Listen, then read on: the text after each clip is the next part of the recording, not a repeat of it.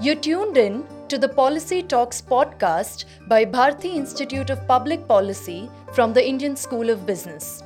We hope to understand the personalities behind policies and demystify the complex policy making labyrinth. Every Tuesday, we speak to seasoned stalwarts and promising young legislative fellows who have made indelible marks in shaping the Indian policy landscape.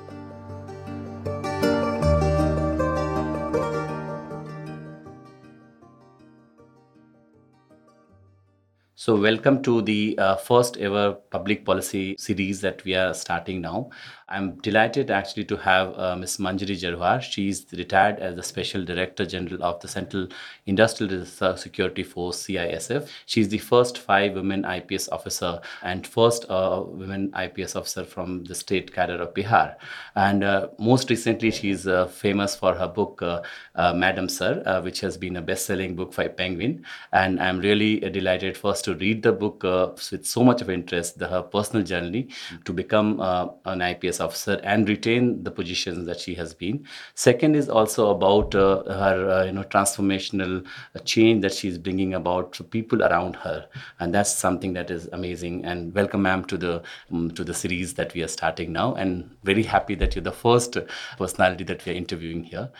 So very thankful to you. I know that you are presently now advisor to the Tata Consultancy Services. You have also received the Government of India's Police Medal Award for Meritorious Service and President's Police Medal for Distinguished Service. So thank you so much again. Let me start the conversation with understanding the background in which you started to write this book and what motivated you, because you were so engrossed in service for all these years, 35 years plus.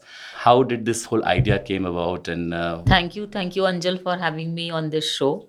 I'm delighted that you decided to start your series with me.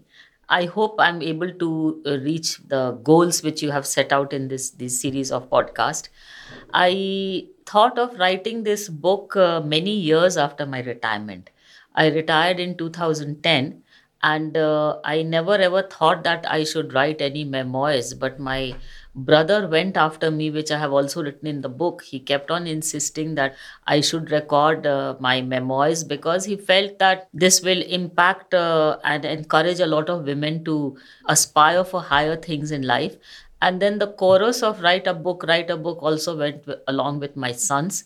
They also started saying that you have done so much in life and achieved a lot. Why don't you record for the rest of the family and also for friends? And I never thought that the book will have such a wide audience. It has been a pleasant surprise, but I started in a very small way because my brother wanted me to write and my children wanted me to record my career. So that is why I recorded. That was the inspiration, as you would think. But once the book has been published, it's gone beyond my expectations. yeah, and so that's an interesting point, because one is that you have lived in these experiences, but I also found that this is a very honest account. When you read the book, you actually see the honesty, in each and every incidences that you have made it. So this part is something, most of the time the memoir also are sometimes politically loaded or ideologically loaded, but you had put the incidences, events without much of a political bias or otherwise the biases. So the sense of right and wrong is so clear for me when I read the book. Where did you get this? This is also very interestingly coming from your services, from the record that you have. How did you get it? How early was it for you to understand that there's what is right, what is wrong, and how do I put it in a very neutral way? That's an interesting question. I think that when I started writing this book, I started writing this book almost 12 years after my retirement. I retired in 2010, and it's only in 2022 that the book has been published. And after my retirement, I thought that whatever notes I had, whatever inquiry reports I had done, or whatever paperwork I had sort of destroyed everything.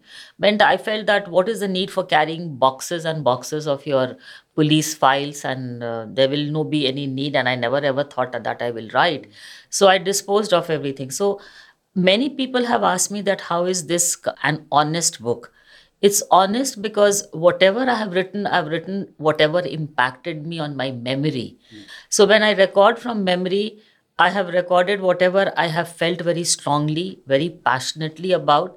So there is no writing things which are irrelevant or trying to embellish the incidents by making addition or subtraction. It is as the incident took place. And the sense of right and wrong, I think it was ingrained in my character very early in my career when I was living with my grandparents.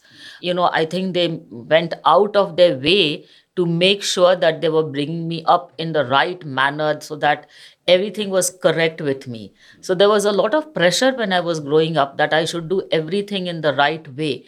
I should not behave unlike a lady should behave or unlike a girl should behave. So the clothes should be proper, my behavior should be proper, the way I talk should be proper.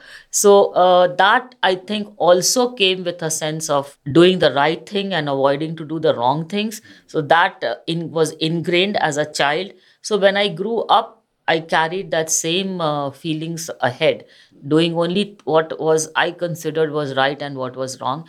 And I think it stood me in great stead because the kind of job by which I started doing, the sense of right, wrong, moral values was very important, and it gave me good dividends, I think. Hmm.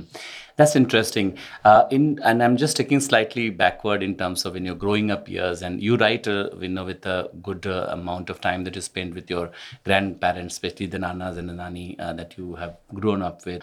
And we know that your father is also a literary person, has been into writing, but I didn't see much of an account. I just actually was slightly curious to know a little bit about your father and his personality, his background, and your mother's, a little bit about your father and mother. My father, in my growing up years, was really not very interested in our upbringing or involved with our upbringing.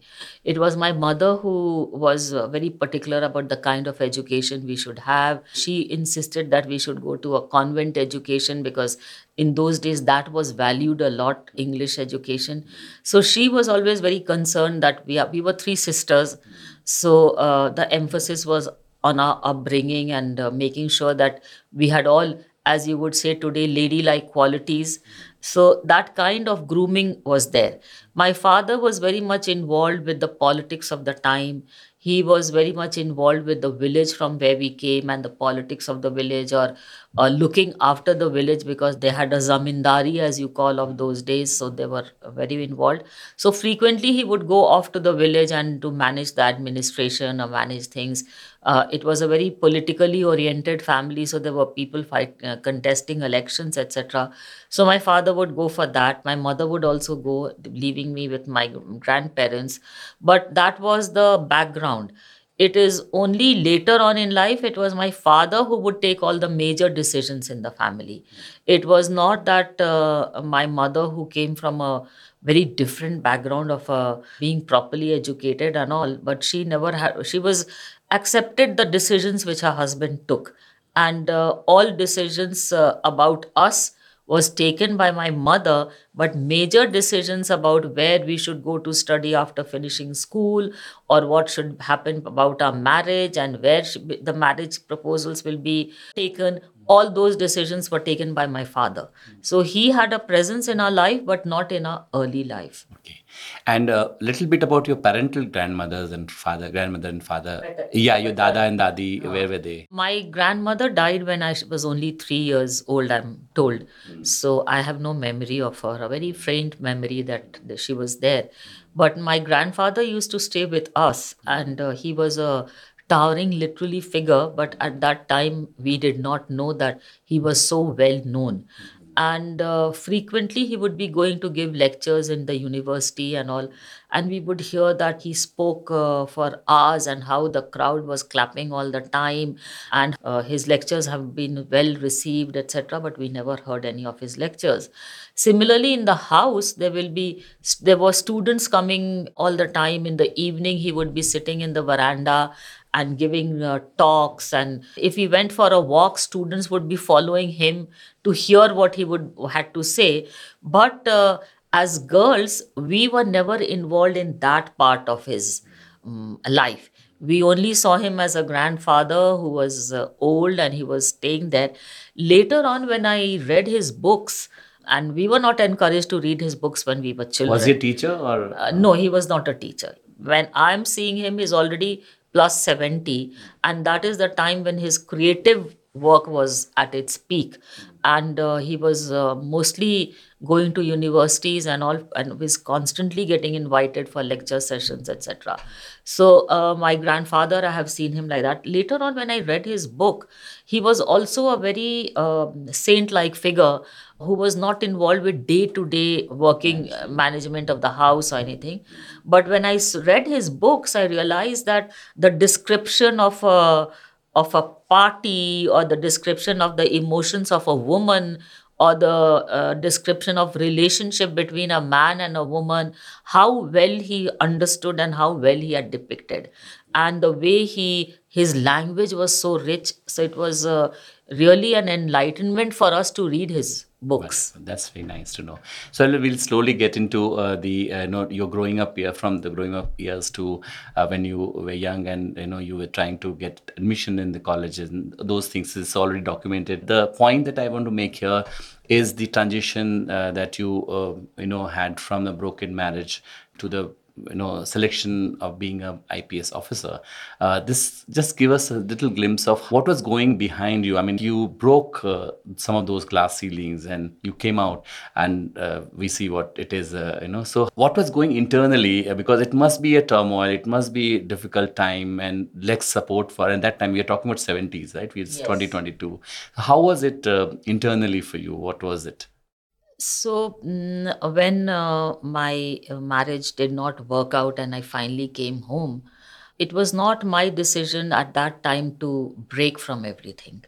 I felt that, okay, I have been married, it is a bad marriage, but it is my duty to make that marriage work. So I tried very hard to do things which would help to make the marriage work. But when I was finally returned from Moscow, because they were not ready to accept anything, and I felt that perhaps things are not going to work out at all. My making an effort was like doing something on deaf ears.